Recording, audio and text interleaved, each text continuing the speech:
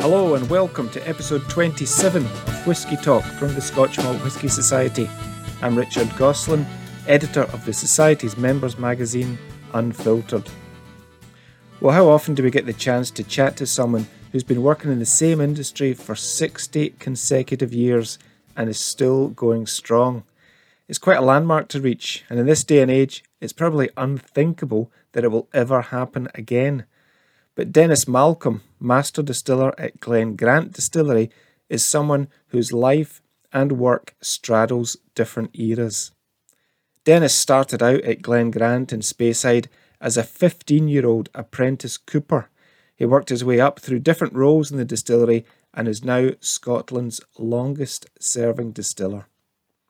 I had the pleasure of chatting to Dennis about his life, his career, and his thoughts on the momentous changes that have taken place in the whisky world over the course of his 6 decades. Apologies for the sometimes shaky audio connection with Dennis in Speyside, recorded remotely while we were still in lockdown, but stay with it for some great stories. I'm delighted to speak to you to kind of reflect on this incredible landmark in the Scotch whisky world, 60 years in the industry, 60 continuous years working in whisky. So, I mean, we've got quite a lot to cover from the early days and recent times as well, and looking to the future. But, can we just reflect on your origins in the industry? You started out when you were 15, is that right? I jokingly say to people that I couldn't go on to further education because I was too thick, so I had to do something with my hands. But I started when I was 15 as an apprentice cooper at Glen Grant, and it was quite simple for me to be there because the owner at the time was Douglas McKessick. He was the last family owner. He took over the distillery in 1931 when the son of the founder died, which was his grandfather. Well, Douglas McKessick sort of said to everyone that was employed here at the time, this is back in the 60s and then the early 60s, if anyone employed by him, boys or girls, were leaving school and there was a job at the distillery, they would get first refusal of it, really, So maybe in the 60s, you'll understand in the 60s there was a boom in everything, building, electricians, plumbers, you name it. Everything was really great. So I always wanted to be a cooper to make a cask because I found it completely baffling how a cask could hold something in and there's no glue in it. I knew there's no glue. So and it was in the liquid, it holds as thinner than water. So I wanted to be a cooper anyway. So I started off my apprenticeship in 1961, 3rd of April 61 at Glen Grant, served my time and made casks, filled casks, did everything about casks. And then I moved on to production because I wanted to know how spirit was made. So I spent 6 years doing that. I was quite interested in how distilleries run at the time. And if I'm honest enough now, I used to say, I want to run a distillery myself, do it myself, after knowing how to make casks, which is important, and also all the production methods.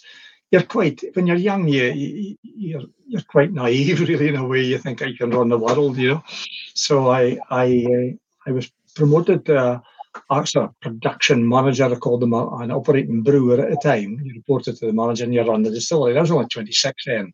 And it was a big step for me, but I didn't see it that way because I was just a young boy. I was just a young boy in the family there. And other guys who were running a distillery are twice my age, maybe almost 3 times my age. They had hundreds of years of experience. So with my energy and their experience, I couldn't fail, It was unbelievable, So I run Glen Grant as a production brewer until 1979. And then I was offered the manager's job at Glenlivet. And the reason for that was because Glenlivet and Glen Grant were the same company.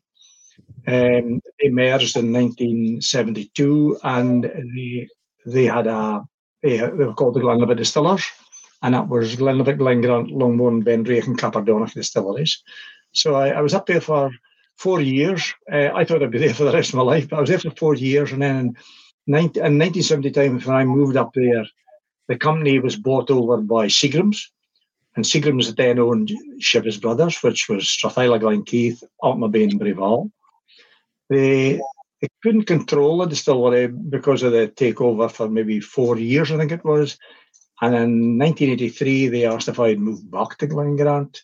And at the time, I thought, oh, this is a sideways move. But the production director, Stuart McBain, said, no, I have a good reason for it, Dennis. I want to blend all the managers and experience together and get them sort of able to do any distillery. So when I moved there, they moved someone else into my job at Glenlivet. I'm a Chivas person. And it was a good way of blending everyone together, the manager together. So I was there until 92. And then they were looking for a general manager to run all the distilleries, the 9 distilleries, the animal feed plant, the gin plant, and 3 farms, which I didn't know anything about. So I was fortunate enough to get that job and did that to 99. At the end of 99, there was a company called Pernod took over the company, and they all wanted their own management in there. So I stayed on as a brand ambassador, looking after, VIPs and future buyers and stuff like that. But that's not really what I wanted to do. I wanted to be a production man all my life, but I did it. And then I had an offer of a job up at Balmenic Distillery from in the house. And the way I got that was that Graham Hutchin, who's the group operations director for Edrington. He was the projects engineer based at Isla, when I was running the Chivas distillery, so I knew him quite well. He was a very competent young guy. And he asked me to go up there and run Balmenic for him when they bought it. And I did it for 2 reasons. I wanted back into production hands-on, and I think Graham knew that as well. And secondly, my wife's great-grandmother was Jeannie McGregor, who was the daughter of the founder of Balmenic. So it was basically going back to family tree, So it was good because it was hands-on and the right there. And if you wanted to do something, it was like when I started at a distillery. If you wanted to move a car, you had to push it, There's no forklifts around to push it. You manually push it, or if you lifted it, you'd manually lift it. Balmenic was the very same.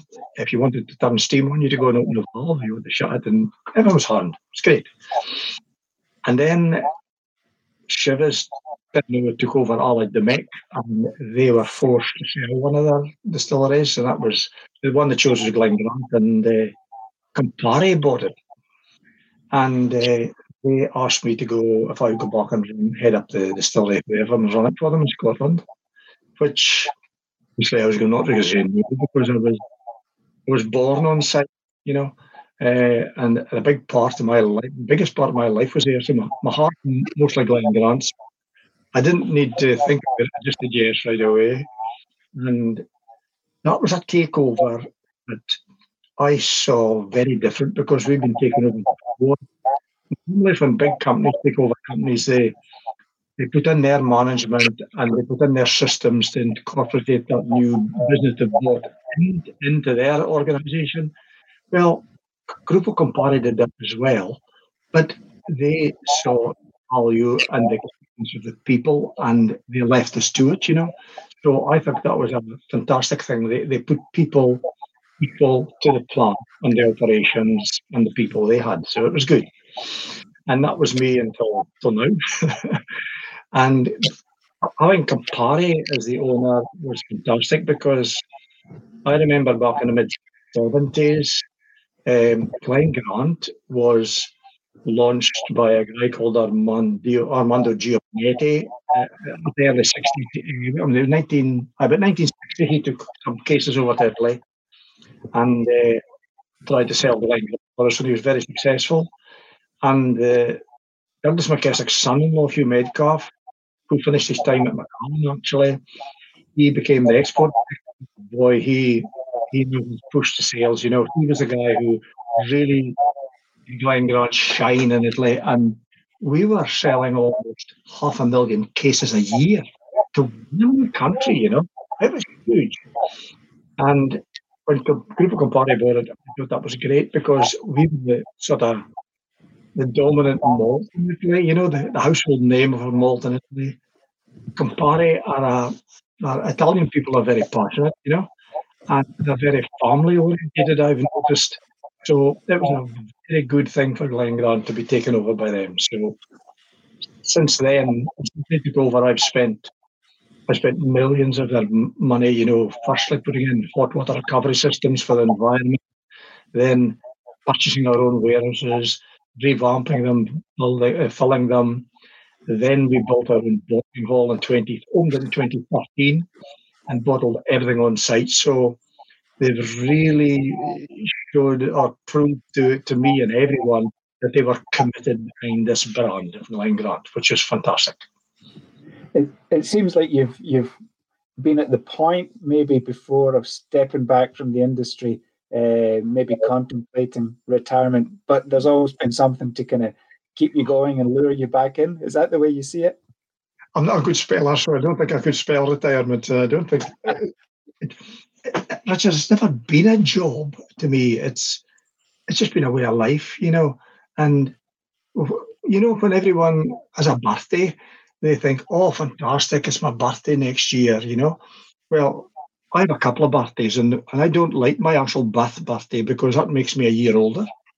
I like my birthday with Glengrant because I'm a year longer there. That's all it is. It's not a year older; it's a year longer. So it's just a way of life, really. It must have been great, though, for you, obviously, to come back to Glengrant at that point and see that there was a kind of new lease of life for the distillery. It was getting that investment and getting that love and attention, I suppose, that maybe it had been lacking slightly. Yes, because when you remember a big company like that, they'd whittled it down to 5 people. There's only 5 operators running that distillery, and that distillery was still a big distillery, 6 million litres plus a year. That's about 1,000 barrels a week. And only 5 operators, got it hugely automated. Nowadays, we have everybody there. We have our own engineers, electricians, people who do the bottling, run the distillery. We have 27 people there, so it really grew the business again, The spirit character has always been consistent. Is that right? It's always been a lighter spirit, a lot of reflux coming off these fairly curiously shaped stills, but that's always been a consistent part of Glengrant's character. Yeah, I say that's the DNA of Glengrant, and I can tell you that these purifiers were installed around 1873, about the year after the young major took over the distillery. He was 25 when he took it over from his father, and he wanted to make his mark on the distillery like his father did. So he immediately went about doubling the plant and also changing the style. Something I would never do is drastic change like that. Adding purifiers to the wash and to the spirits. But you're right; it made the spirit much more lighter and fruitier and estery because light vapours rise, and the stills at Glengrant are fairly tall. Stills are not as tall as Glenmorangie ones, but they're close to it, and they go over into the condenser, be condensed. Then he popped in purifiers between the neck of the wash still and spirit still and the condenser. So when the vapours went in midway, you run cold water over the head of it all the time. It doesn't touch the vapour. So when the light vapour rises, hits a cold head, the heavier ones reflux back into the still, and only the lighter, purer ones go over. So that DNA has been there since 1873. And for the last 60 years that I've been there, it's never changed. I'm a great believer in protecting the DNA and having consistent quality, Do you think that character was what made it successful in the Italian market, especially? Was that the kind of flavour profile that they were looking for? Yeah, they had a hard request because they wanted a 5-year-old single malt. Single malts have got to be aged, and you still have to state the age claim on them. You can put in older stuff, but you can't put in younger. They wanted a 5-year-old, and something, to get a 5-year-old, it's such a high quality. It's not easy because it's just like a young child at school. You've just started school, and it's young spirit at that, but. We have a policy that we haven't changed, and that is we use the casks 3 times. So we're using first full bourbons, first full sherries, but it's mostly bourbons 3 times. So 5 years along the line, you're dumping it and filling it into bottles in. The next 5 years, the third 5 years, 15 years, and that cask goes out with the system completely. It goes away for blending purposes, So they like that. light, delicate, fruity Glengrant. It seems to suit their palate, possibly because it's such a warm country as well. Yeah, I suppose it's suitable for maybe getting some ice into it, or in a longer drink as well. That's correct. It's a longer drink, and they do add ice and some soda into it from time to time to make it a long drink. What can you tell me about Capardonnach, Dennis, in terms of its creation? It was always meant to be like an exact replica of Glengrant, wasn't it? With the new make spirit being piped across the road, but despite that ambition of creating a plant which was an exact replica, the spirit was never quite the same, was it? No, you're dead right there. You've got it in one. Your spirits are right, because a lot of people say in 1898, the young major who took over in 1873 doubled it, and then strangely enough, 100 years later, 1973, I doubled it again. We knocked down the drum maltons when we made our maltons, and we put in our stills in there, so I doubled it again. But in 1898, the major saw that he needed to expand again, but he didn't have much room because Glengrant's tucked in a little sort of valley there, it's pretty hemmed in with the valley. So they built Capardonnach, and as you say, they built the same style: wooden fermenters, pot stills, coal-fired,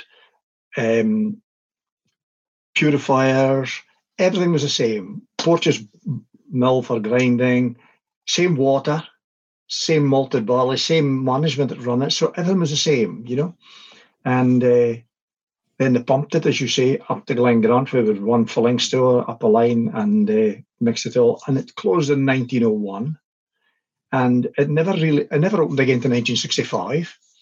Now, when I speak to people then, they say, "Oh, there's a world recession then in 1901." I says, "Well, I believe that as well, but not right through to 1965. That's too long for a world recession." So I tend to agree with you. Everything being the same, the only difference is the shape of the stills, and the spirit was slightly different. So it became, and if you look at any of old Capardonnach, it has been bottled way back. It's a different animal altogether from Glengrant. We've done some bottlings recently of Capardonnach, and I mean, I have to say, they've been absolutely spectacular as well. Aye, they are unique. And what we did when we started Capardonnach, we called it Capardonnach, Capardobermeach, after the deep or the Sabbath well, where most of the water comes for production there, you see. That's why we called it Capardonnach. But when we started it, we waited till it was 5 years old, like the Italian one for the Italy, and we bottled it then, and it just didn't measure up to Glengrant, And it is a different character as well from Glengrant. Interesting. I was asked to ask you if you know my colleague on the tasting panel at the Society, Robin Lang, the whiskey bard we call him, and he wrote a song, "Loons is loons, the world round, but rough as loons is buggers." You know that one? I know, he didn't write it for me. I don't think so. Apparently, it was based on a quote from, I don't know if I can say the name properly, but Biawa Makalaga. Oh, Byway Makalaga, yes, you've got it right. Byway Makalaga is a wee boy from South Africa. The young major spent most of his life safari and game hunting in South Africa and India and all these places. But in 1898, he was in South Africa, and he came across this little African village on fire that had been fighting and setting fire to it. And there's two wee boys walking along the road, lost. So the major took them home, him and his friend. His friend took the other one. He took Byway home, and they guessed his age. He was about 8, they thought. Now, Byway they picked him up in 1898, and he was 8. He died in 1972, and the major died in 1931. So he was looked after by us, And they called him Byway because we always say because they found him by the way. But Biowa in South African meaning is stolen, because they'd taken the child, And Makalanga is an area in Matabeleland, so it did represent them. And when the major died, he left notice to the distillery that Byway, his meals were paid in the local hotel down the end of the lane from Glengrant, the Cecil Hotel, till he died. and we looked after, supplied his power and his coal for his fires and looked after him. So he's quite a character, you know. And so's Robin Lang, of course. He's quite a character. But that's the story he tells about the locals were like hauling the pipe that came from Glen Grant to Capardonnach across the road, and then getting a wee sample of the new make for the bottles. That's right. Well, he stayed overnight when he was doing a canoeing thing down the River Spey, the Spirit of Speyside Whisky Festival. And I think he fell in a lot more times than he was paddling. But it sounds like a story from a bygone era. But it's still relatively recent history, as you say. Byway was alive until 1972, but correct. It feels like something you would have read about from a Victorian journal. That's correct. But he was very well respected and liked in Rothes, you know. Everyone knew him, and he was a fanatical football supporter, you know, and Rothes didn't do that well, but he always supported Rothes. He played for them in goal for a while, apparently. And when he died, he left his total belongings to him. I think it was about £18.60 or 70 in today's value. He left it all to the Rothes Social Club, football club. Fantastic. But I mean, for me, Glen Grant has a very different feel as a distillery. Like I mentioned, I had a brief visit there, but even just that gave me an impression that it was a totally different experience. The gardens are incredible, and it's got that kind of lush, bucolic, if I can use that word, feel about it. It's really something different within the world of Scotch whisky distilleries. Yeah, well, we're a single malt. Like Glenfiddich, Glenfarclas, Glenmorangie, like Glen everything, you know. But I say to people, we're not just a single malt by name. Oh, that's Glen Grant, that's Glenfiddich, that's Glenmorangie, you know. We are a distillery with a history and a heritage, you know. We have a visitor centre, we have a coffee shop, we have a bottling hall, we do everything here. We're totally different that way, I always say. And I shouldn't tell you too much. You should really come and see it later on in the year. You know, that's the right way to do it. But the gardens are lovely because Chivas did spend a lot of money. I think it was 1978. They spent about £800,000 revamping the gardens, taking them back to the way they were. But prior to that, in the early 70s, I used to put some of the guys up just to fly more. You know, one of these grass cutter and fly mower machines, fly mower a little path all the way up through the orchard, up to the rocky gorge where the waterfalls were. That's where the Major had built a safe into the rocks, and he popped the drams that he liked best in there.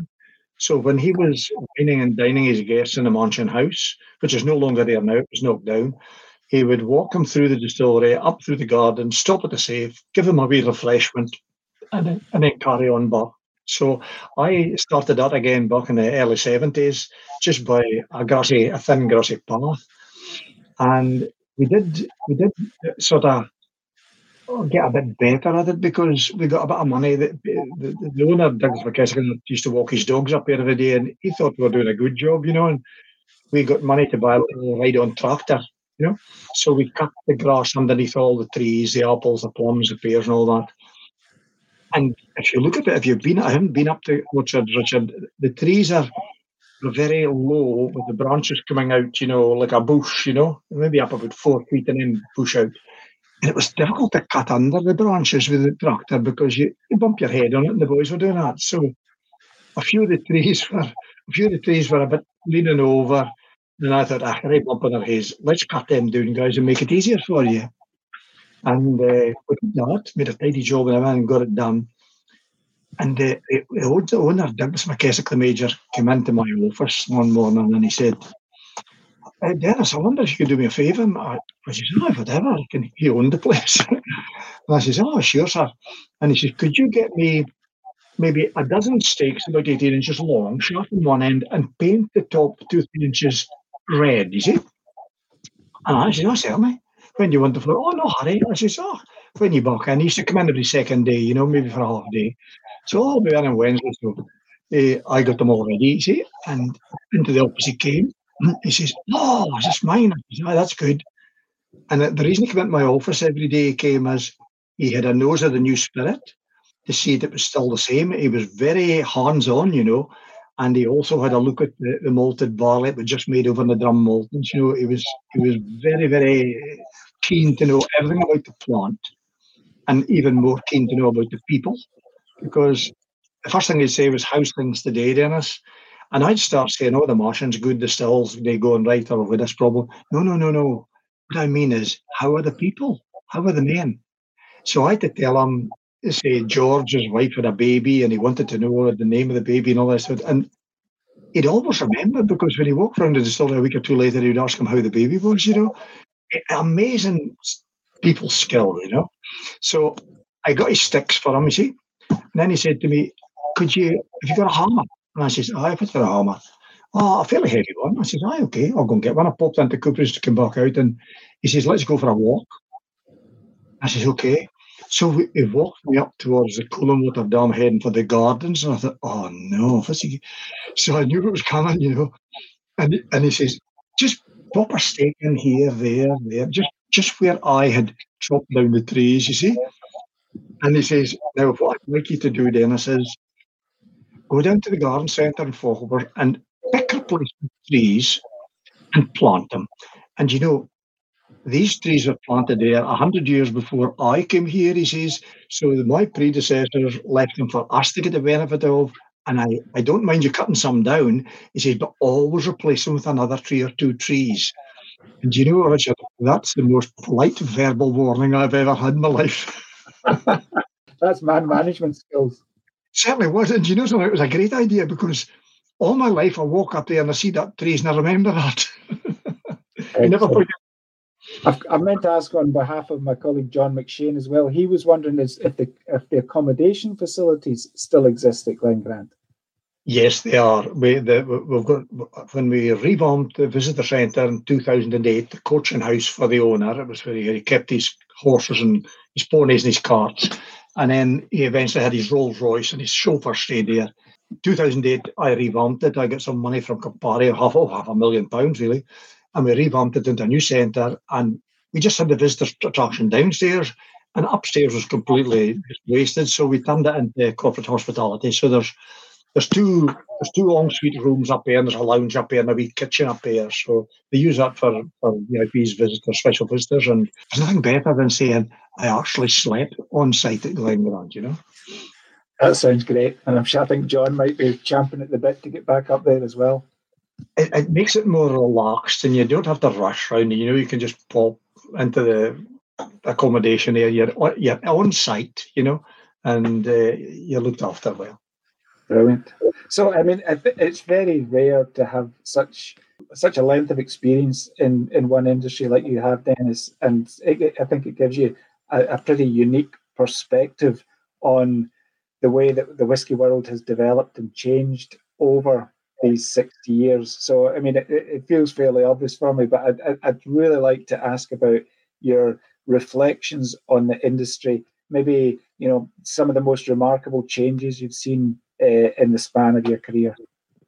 Well, the basic ones I've seen is, the pencil went to a computer, and I modernised that when I get the chance.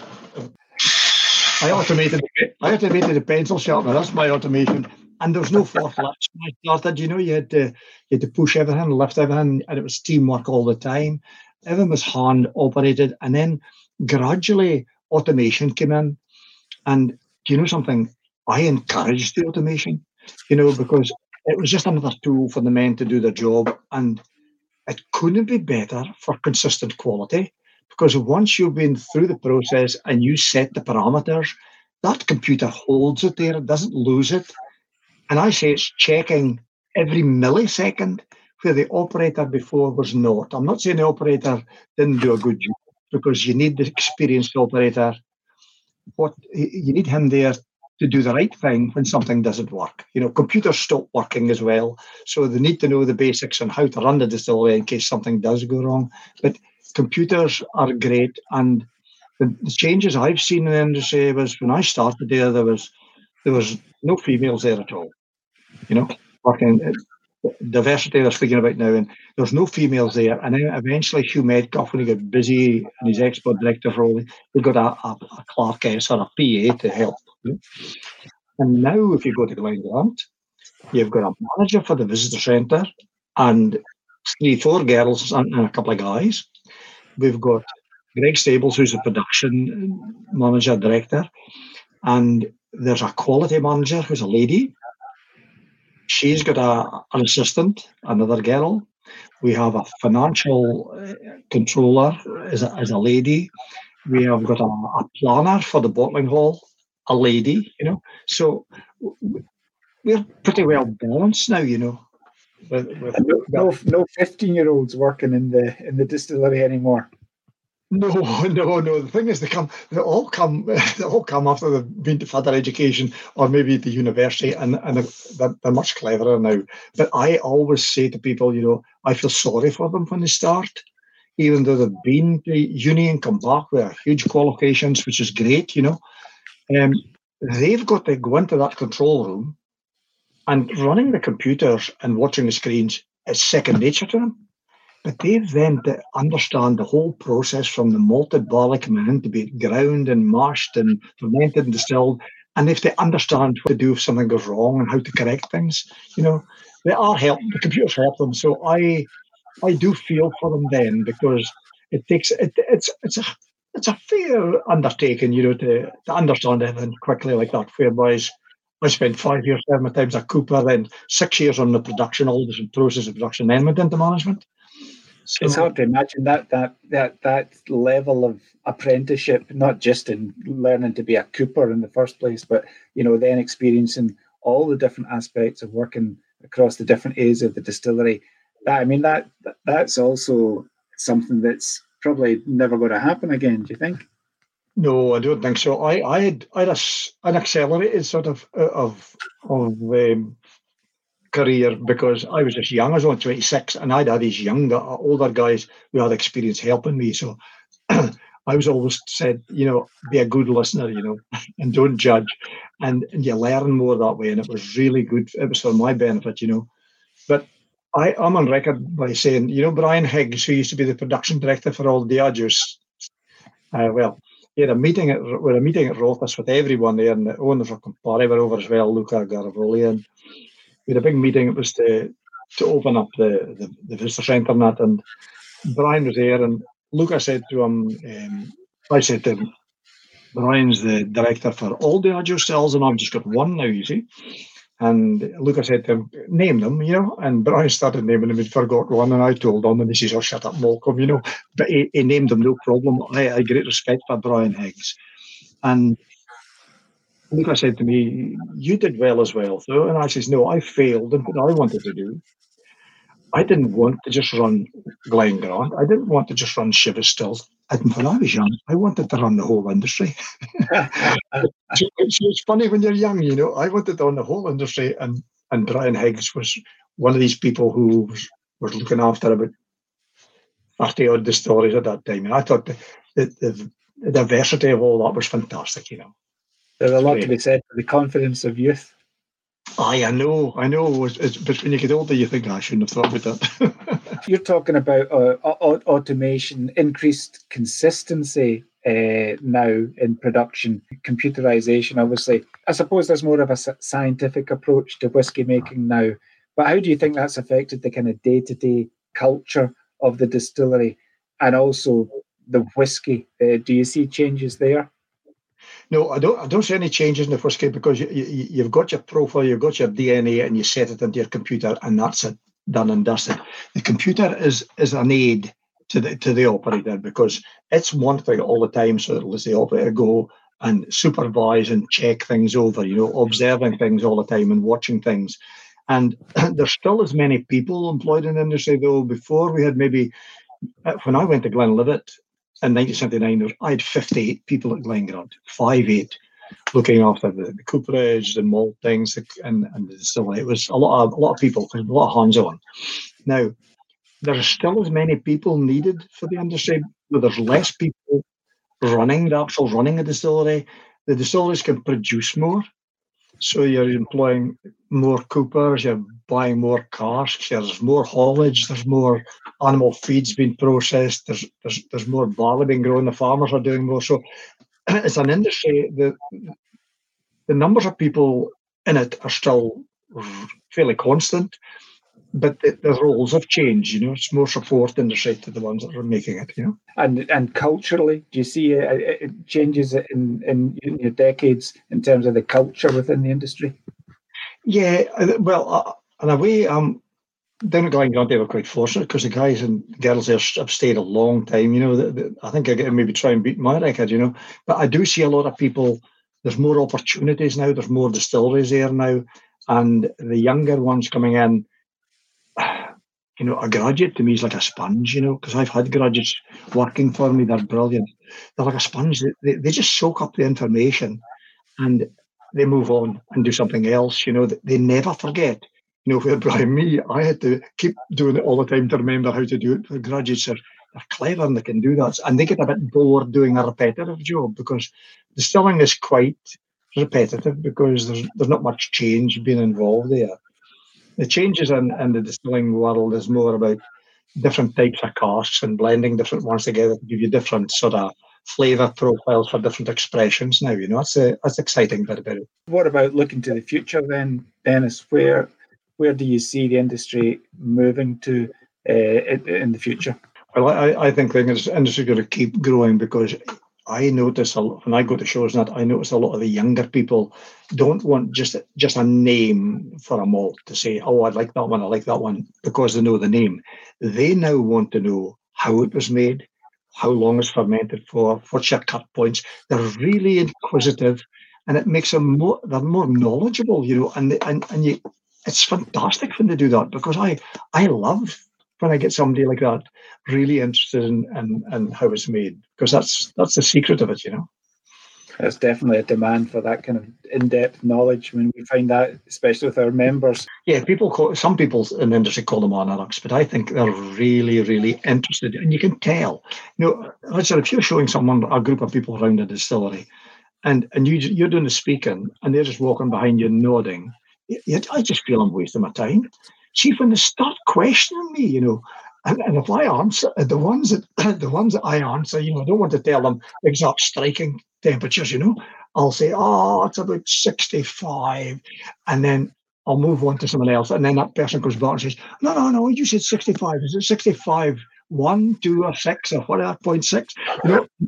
I love it when they do that because that means they're really interested. Reflecting on 60 years, Dennis, any specific highlights? I mean, there must have been many over the years, but any specific highlights that stand out for you? There's been loads, and the one that I've had a few in, and building a bottling hall and bottling everything on site and making you're completely in control from the barley right through to the bottle. So you're standing there as transparent as can be. You cannot blame the bottlers for doing something wrong, or the maltsters for doing something wrong, or the distiller for doing something wrong. You are in complete control, but it's a sense of pride as well to make sure it's done consistently to the high standard all the time. And then when Campari took over, they recognised the skills of the staff, and the experience that they had, and left us to get on with it. And also the door opened to create new expressions, because in the big company before, Chivas owned it before, it was a production unit, and they made enough just to keep the Italian 5-year-old going. The rest was all laid down, and the majority went down to Chivas Regal Blend because it was needed. So it was good for the distillery because it kept on going at full production, but it wasn't growing the brand worldwide, It was shrinking it, actually, because when Campari took over, we had 5-year-old for Italy. We had some non-age, which is between 5 and 7 years old, the non-age statement. And we sold about 3,000 bottles a year in the business like that, and that was it. Now, since Campari took over, I've had a free reign. We've got 5 for Italy. We've got the Arbaralis, which is a young one for marking 180 years of selling last year. We've the 10, we've the 12, we've the 15, we've the 18. They are all standard expressions. And in between that, we do variables from time to time. We do single cask for selling in the visitor centre. I did a decades for my 50 years in the industry. And then we did a 170th anniversary when the distillery was 170 years old. So we did different things like that. So we have the freedom to a bit like a yacht, when the wind blows, you can go with it. You just set the sail to go that way. And what else do you have planned to mark the 60th anniversary of working in the industry? I think I'm just pleased that I'm still alive. Yeah. No, we are going to launch later on the fourth quarter of the year a 60-year-old, but that's about as far as it's gone just now. It's still in the preparation. Somebody asked me not long ago, what makes you pick the cask? So we had a few 60-year-olds, and I always say, whiskies are like people. Distillers are like people. They're all different, and single malts are the very same. They're like people as well. And some distilleries with single malts I'll appreciate for a lot of years, and then they might get about 25 or 30 years old and they plateau off, just like people, like football players especially. When they get about 30s, they've reached their peak and they go into management or coaching. But some distilleries carry on, and Glen Grant is unbelievable. It's kept on increasing in quality all the way right up to 50, 60 years. So I look at all these casks, and the longer you're in that cask, your liquid, it does take on more aroma and flavours from the wood, And the one that I've selected, you can hardly detect any at all. So I prefer it when I'm not too oaky or woody, because most people expect to get that, at that age, That sounds absolutely tremendous. What a great thing to have for your 60th year. Yeah, be good. And I've stopped joking. I used to joke when I was younger to them, and they say, "What's going to happen to you when you go off the face of the earth?" I says, "Well, I don't want to be buried in a box, and I don't want to be burnt because I might explode." I says, "What are you going to do then? We can't keep you." I says, "No, just pop me into a sherry butt and roll me in, and the ones that don't like me can give it a kick." Brilliant. And what any plans at this point, Dennis? I mean, you said you'd kind of flirted with retirement previously, but you're still going strong. Any ideas? I'm still quite busy. Campari are keeping me busy as well too. We new expressions, and this year alone we launched. No, sorry, last year I forgot. We've lost a year really. It's a shame. Last year we launched Arboralis, which was to mark 108 years of still. I launched that in Australia, and then I had to do video conferencing like this for India when I go to different countries. So there's a lot of that going on just now, and I've been training a lot of the sales and marketing people all over the company, because I think it's important. I think it's more important that when they sell it, they come to the distillery and get their induction there, walk around and speak to the people, speak to the operator, not just don't just believe me, speak to the operator, because these guys are very, very conscientious and proud about what they do as well. So I don't know what I'd do. I don't know what my life would be. People say retire and play golf. I'm very much a one-horse jockey, so I don't know what to do. I think it's everyone's dream to not think about retirement. I've always felt that if you were working with people and they were counting to the days till they could retire, then they were in the wrong job.